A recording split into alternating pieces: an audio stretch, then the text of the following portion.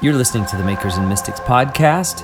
This is Season 9, Episode 5, The Artist Roundtable, Part 3. In this third and final segment of the Artist Roundtable on mental health, my conversation with singer-songwriter John Mark McMillan and author-illustrator Vesper Stamper leads us to neo-monasticism, the worship of youth culture, art as a means of therapy, and making sense of the darker parts of our existence. Questions we discuss in this episode include what is true success, what is true connection, and should we share every work of art that we make? If you'd like to be a part of these and other discussions on art, faith, and the creative process, you can join our online collective at patreon.com/makersandmystics or see the show notes of this episode.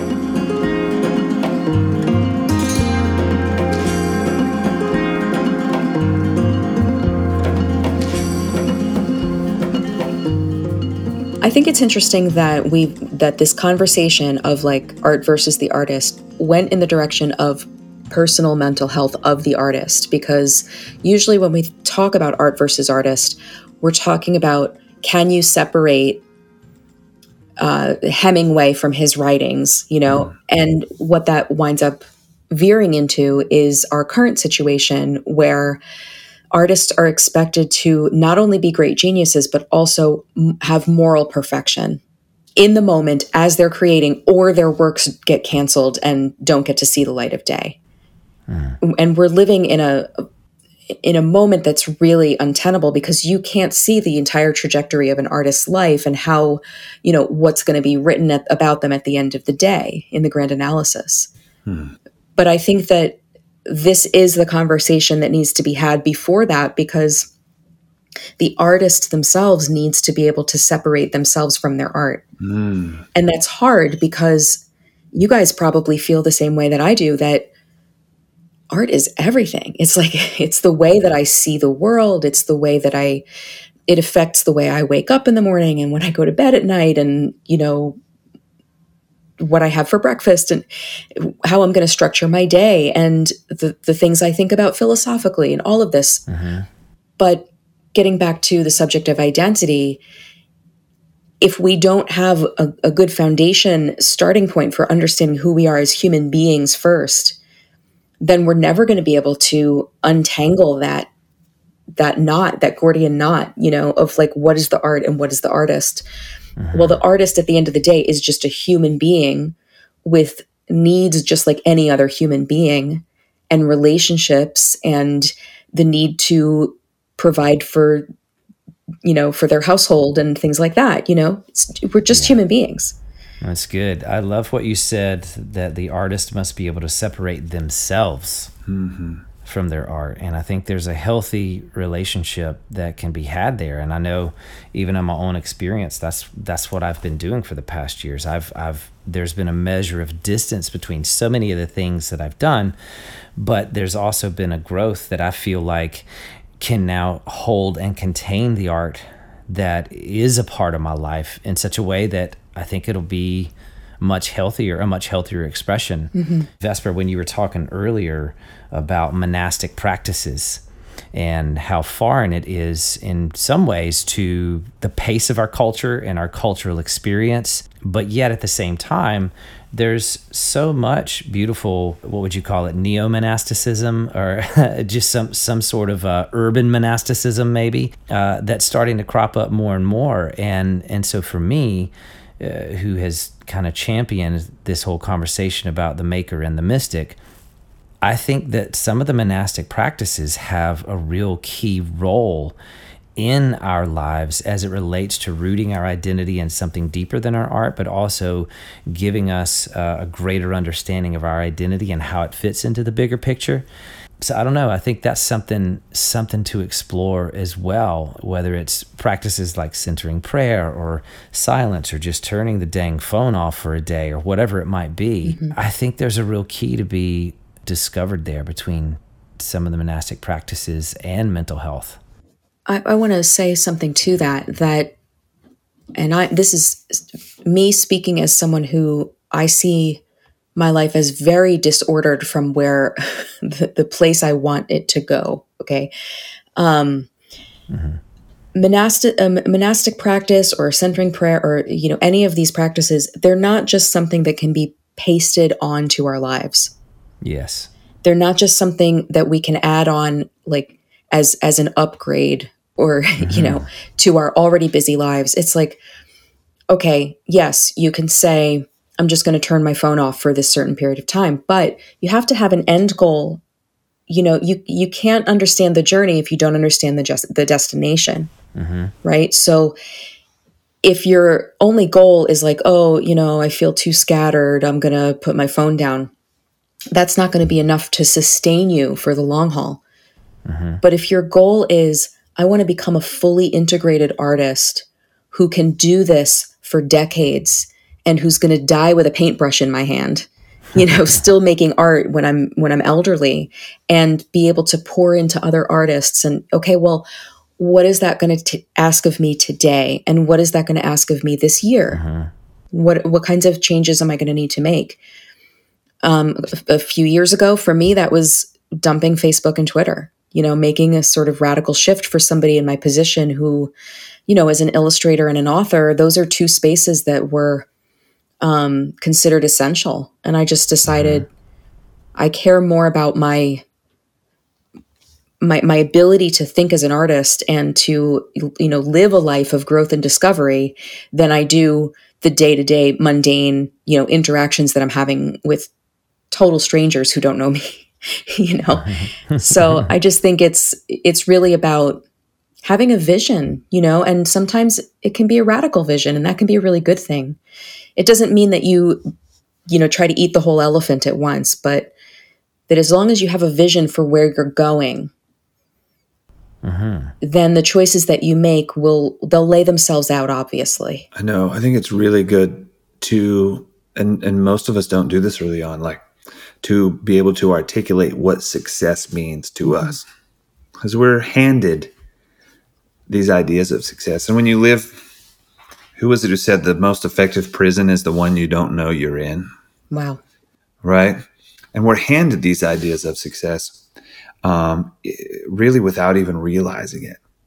And so I think it's really great to be able to articulate, well, this is what I think success is. This is what I want. Because I think a lot of people who want this celebrity life and this, want this thing, I don't think they really want it. I don't think they've ever really stopped to think about what it is they're trying to do. Right. This is this reminds me of the book The Hobbit. Is the dwarves came to Bilbo, and Gandalf brought them there, and his job was to go, steal something and help them, but their goal was they're gonna take back the mountain that the dragon had taken, and it's what's the king's great grandfather was the king under the mountain, and all this gold and these glory days. They're gonna go back and take it. And they went through all these adventures to get there and almost died. And they never thought they would, and they actually got there. And even in the book, Bilbo says, they never did talk about how they were going to deal with the dragon. Right? They never really talked about what they were going to do with the dragon. It's like there was so much emphasis in getting to the mountain where, that they really didn't. And even Bilbo said this was there's what is the word he used? Almost like, this is like a hole in the plot here. Like Bilbo was like, Tolkien was almost saying like, there's a hole in the plot here, and I know it, and it's on purpose. And we don't often think about, if you catch a dragon, what are you going to do with it? We're just so focused on catching the dragon that a lot of us don't really think about what we're going to do if we get it, But I guess that back to my point, like, what is success for you? Catching the dragon may not really be success. That may not be the kind of success that you ever really wanted, but for some reason you were sold this bill of goods that is what made you matter in the world. Stephen, I remember you saying that you had the 27 Club. Was that it? Right. Yeah. Yeah. Yeah, that if you didn't hit it by the time you were 27, it was all over. Totally. I had the Oh, same yeah. thing. I had the same. It was, for me, it Me was, too. if it doesn't work out by 30, I've failed. Yeah. Who gives us that idea? Where does that come from? It's youth culture. It's the worship of youth. Yeah. And it's the thought that the young are the only ones with good ideas, which is ridiculous. They're the only ones with new ideas, maybe, but they haven't been tested and tried. And, 90% of them will probably fail until they, and that's good. And they should fail, and they should, learn from that and move on. But that's not what I wanted to say. I had a friend who redefined the definition of success for me a few years ago. And she said, this was another illustrator, and she said, I don't define my success by how many book contracts I get. My definition of success is how many submissions I make per week, because that's something I'm in control of. I can send out 10 submissions a week, and the outcome is not up to me. And she's at complete peace. She knows that she's done her job. Like, her job description is very well defined. And I find that really helpful. That really helped me contextualize my own work, because I had my big break with my first novel, and it was one of the loneliest experiences of my life. And nobody was there to celebrate with me. Wow. Because I had isolated myself for so many years in the pursuit of that big break, that one opportunity, that first of all, I completely discounted all the other things that I had done for the previous 15 years as though they never happened. Right? But plenty was happening. Plenty. It's just that I was so myopic about that one big break. And then when it happened, I had no relationships intact to be able to celebrate with me. It was awful. Well, let's make up for that. Let's celebrate that big break in retrospect. But it's interesting. You're talking about isolation again. And I can't help but think about, again, the past couple of years of our lives in our culture, and John Mark, you being a touring musician, man, and I've experienced some of that in my own life as well. But for you, that's your livelihood. That's what you've pursued. I can only imagine the challenges that you faced when suddenly the world shut down and you found yourself isolated, and you're getting ready to go on tour and connect with thousands of people. And then suddenly you're at home. I mean, translate that to our entire culture and to the entire world. It's no wonder that isolation and mental illness and these things are such a issue. Yep. Well, and I mean, I'm a big fan of the internet, and I'm a big fan of what you can accomplish and how you can connect. I mean, we all live in different cities, and we're talking right now, and this is beautiful, but it also tends to be like junk food connection. Well said. Even tonight, I grabbed a handful of Cheetos, and my wife goes, "Those are very expensive, empty calories, right? You realize there is nothing in your hand right now."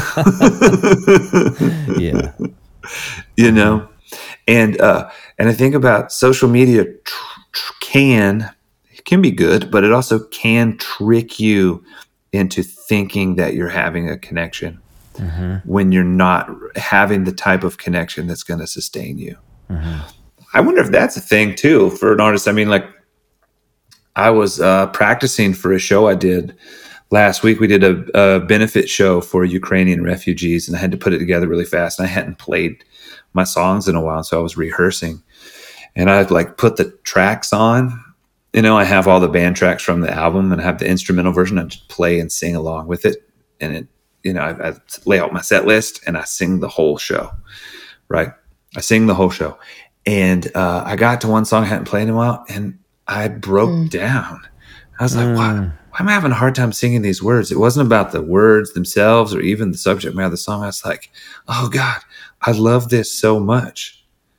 I love not saying, not that I love playing and practicing in my basement, but like I was playing and I was going to be playing with my friends. We're going to be with people. And I was like, I realized like of all the things that I've done, all the things that I've tried to accomplish, I've made some money at times. I've done some cool things. There were times people, called me cool names and acted like I did important things. There are other times people acted like I was an idiot. And maybe I'm somewhere in between those two. Right. But I realized of everything that I've done, the most joy that I experience is in that moment making sounds with other human beings. Mm-hmm. And I was like, I feel like I've worked my way out of this equation. I've worked my way to where I can tour less and play less and make more money. And I can make a living out of doing this less. And I was like, why was that the goal? Why was it the goal to make more money and play less? Like, I was like, I miss playing. I miss showing up with those other bodies and us all making sounds together. I miss that connection. All that to say, I think for a lot of artists is what they're looking for is connection. Yes. And they too may find a junk food type of connection in their work. Mm-hmm. I like what Seth Godin says. He says, I'm paraphrasing, but he says, don't try to be an artist. He's like, just make stuff and then you are one. That's good.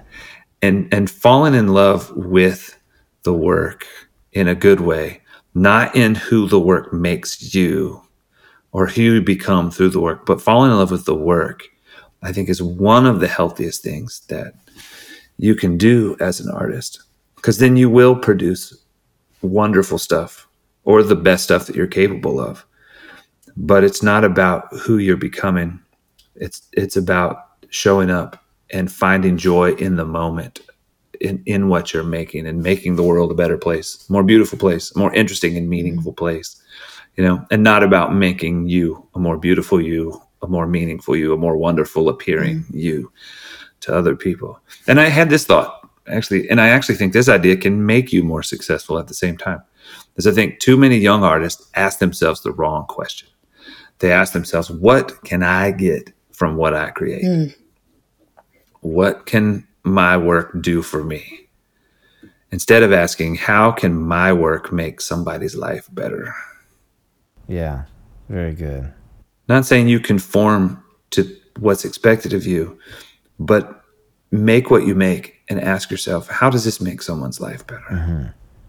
If it's just making your life better, then you sort of have to question, like, is it worth it? Mm-hmm. Especially musicians, they're all trying to make it, and it's so hard to make it. And I hear them complain all the time. It's like, why don't you just stop and say, how does my music make someone else's life better? How does my music make someone else's life better? Anyone, a single person. It doesn't have to be a million people, but can you articulate how what you do benefits anybody but you? And if you can articulate that, then figure out how to connect with those people. And if you're right, if it does make their life better, then if you can connect with those people, then maybe you can have a career, But I think that's a healthy way to be an artist. That's what we want. Let's be healthy artists. Yeah. Mentally, spiritually, emotionally, physically, relationally, socially, culturally. Let's be healthy artists. What do you say? I say there's nothing wrong with that. That's right. I want to bring up one other aspect of art and mental health, and that is art as a means of therapy, or art as a means by which the artist can work through trauma. And I'm thinking specifically of the Japanese artist Yayoi Kusama. And she's someone who had an incredibly traumatic childhood, and she attempted suicide, maybe even multiple times. I'm not super familiar with her story, but I know that she ended up checking herself into basically an insane asylum, but she made sure that it was one that advocated for art therapy.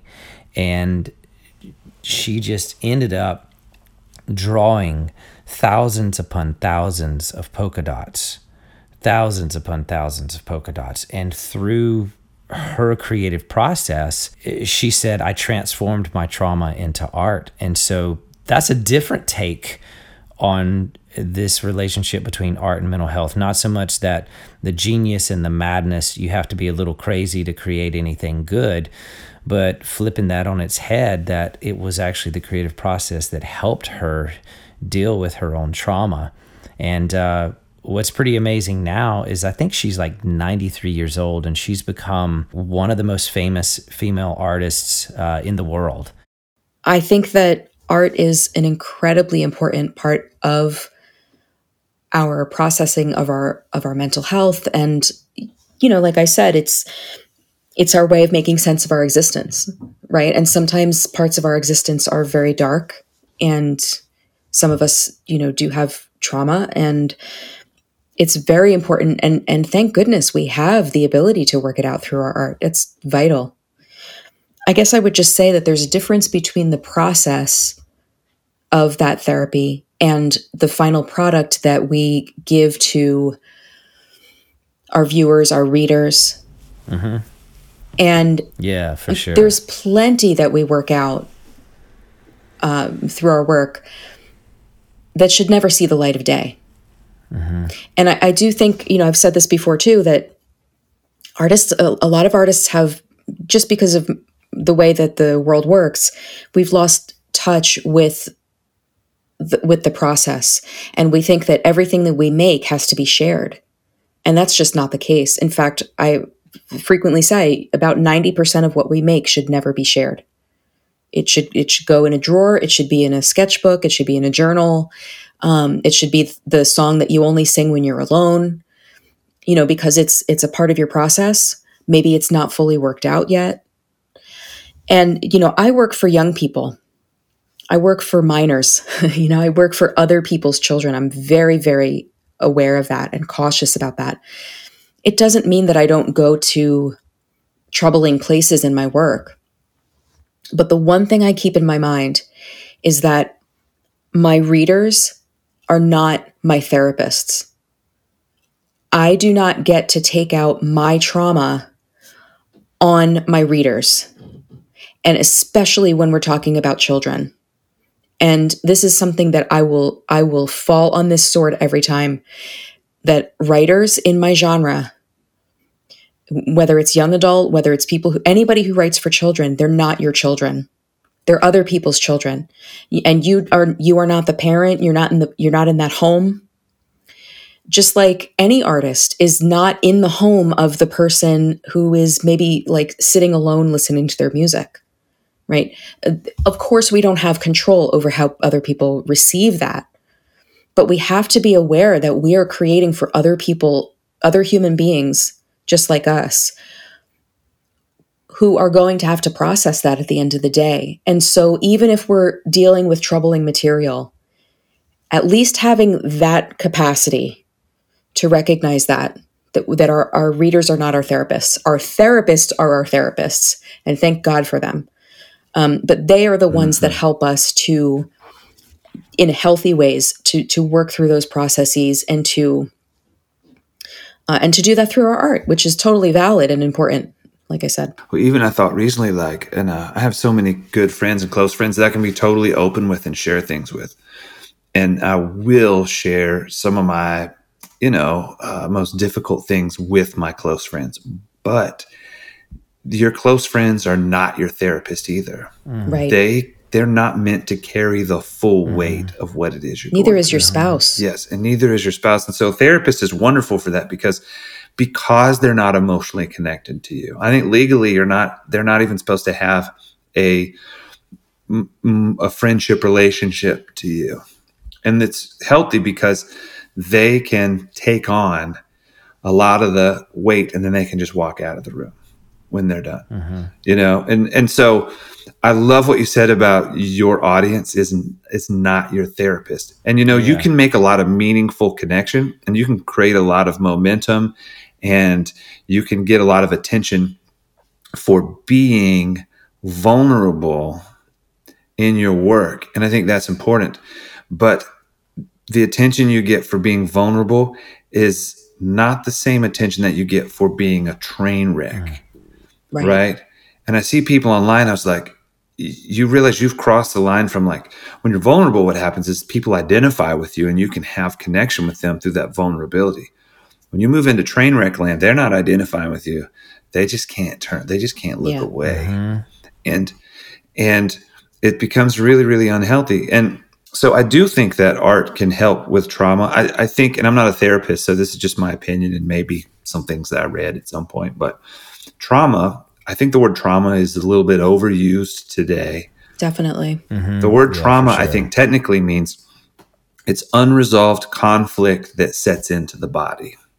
And the word trigger is another word that's overused. But a trigger is when your unresolved conflict is brought back to life by things that remind you or specifically remind your body. Like think about smells. Like I had a girl that I liked in, like junior high. And occasionally I'll smell a smell that was like her perfume. I was like, how is it after all these years I remember that whatever relationship, if you even want to call it that? Not in a good or bad way, just like, wow, all those memories just came back. And at first you're like, not even sure, what is that? You feel these feelings because of a smell. A song is the same thing. You hear a song, all of a sudden you start feeling feelings before you can even articulate what those feelings are. It's because those feelings are enlarged. Those memories are enlarged in your body. And that's what trauma is, right? It's unresolved conflict that's been lodged in the body. I think that's basically what it is. So through art, you can confront those feelings. You can confront that conflict. You can resolve the conflict through your work. And I did that early on. What's really interesting is I wrote songs and nobody cared. And I went through a very difficult period of time. And I wrote songs from that place, processing my trauma, though I wasn't dumping my trauma on other people. But I was writing songs that helped me confront some of those things. And then people really started to care, and I didn't understand why. I think it was because I became sort of honest with myself and people identified with that vulnerability. But there is a point where you move from vulnerability into train wreck, where it's incredibly unhealthy, where you're not really confronting your trauma in a way that helps you.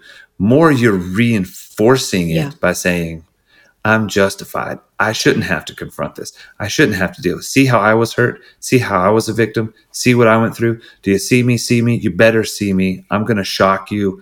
I'm going to throw this at you. I'm going to say this thing. I'm going to say something that's offensive. And it's like you're not actually confronting the conflict that's created the trauma. It actually becomes an avoidance mechanism where you're actually using that train wreck, those train wreck type of expressions to avoid actually dealing with the conflict.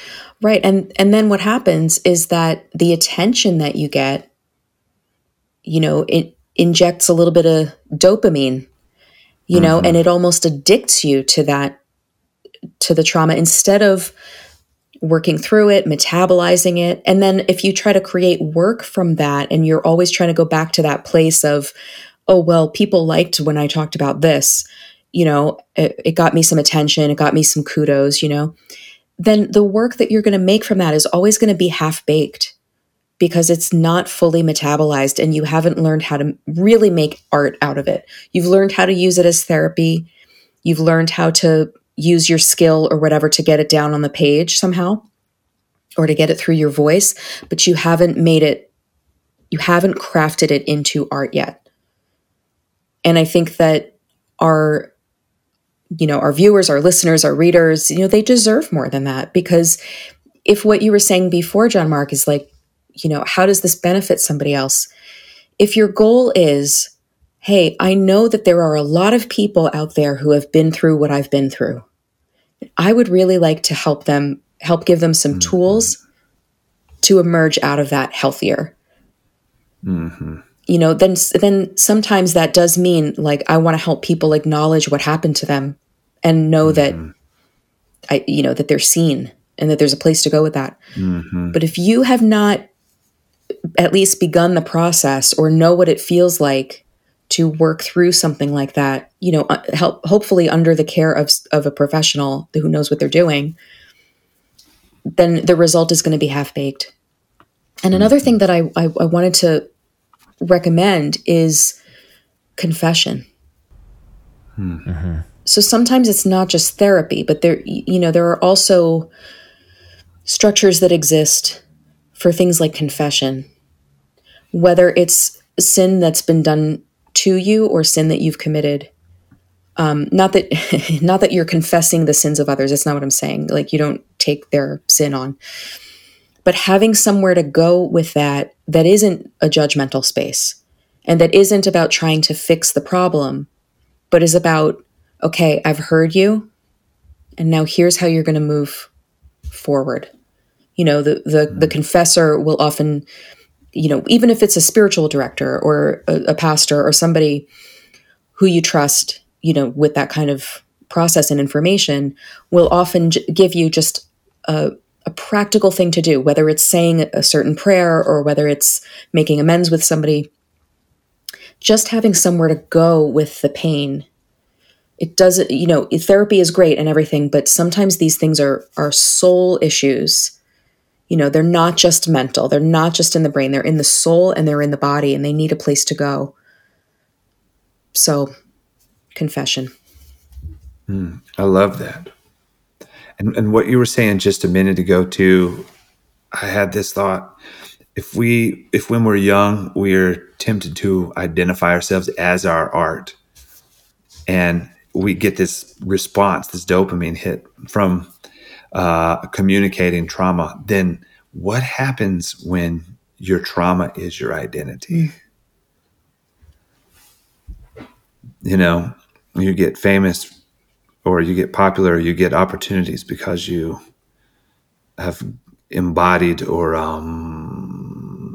projected or given a voice to your trauma, not in a way that heals, but then are you your trauma?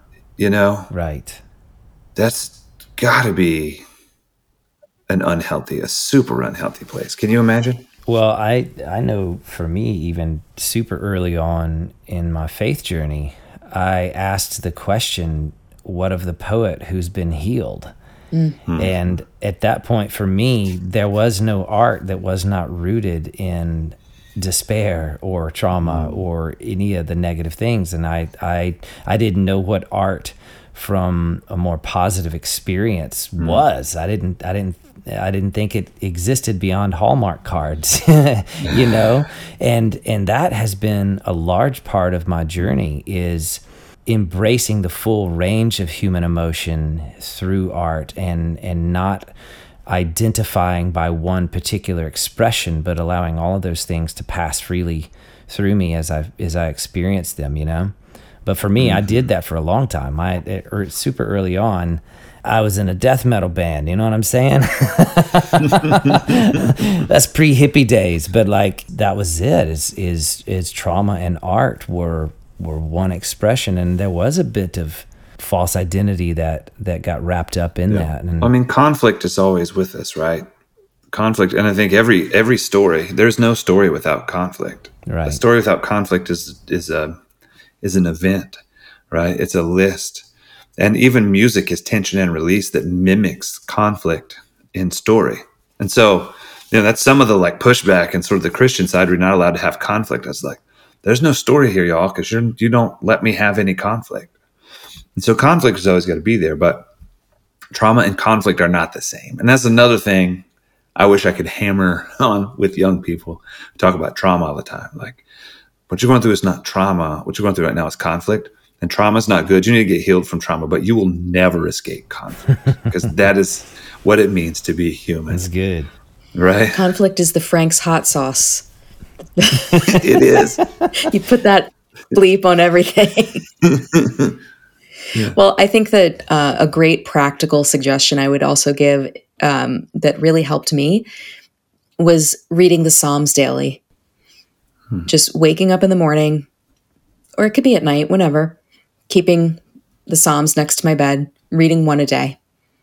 Because talk about a place where you get the full range of human emotion, including making trauma your identity, the self-pity, all of those, it's all in there. But then the rejoicing and the triumph and the working through and the despair and all of it, it's all there. And just to understand, I think for the artist, but for anybody, that the full range of human emotions is normal. It's how we channel them and what we do with them that makes us who we are. But nobody gets out of this human experience without all this stuff. It's really important to recognize, because the artists, we think that we're singular and that nobody's ever had this experience before. And it's like, no, it's just the human condition, honey. Bless your heart.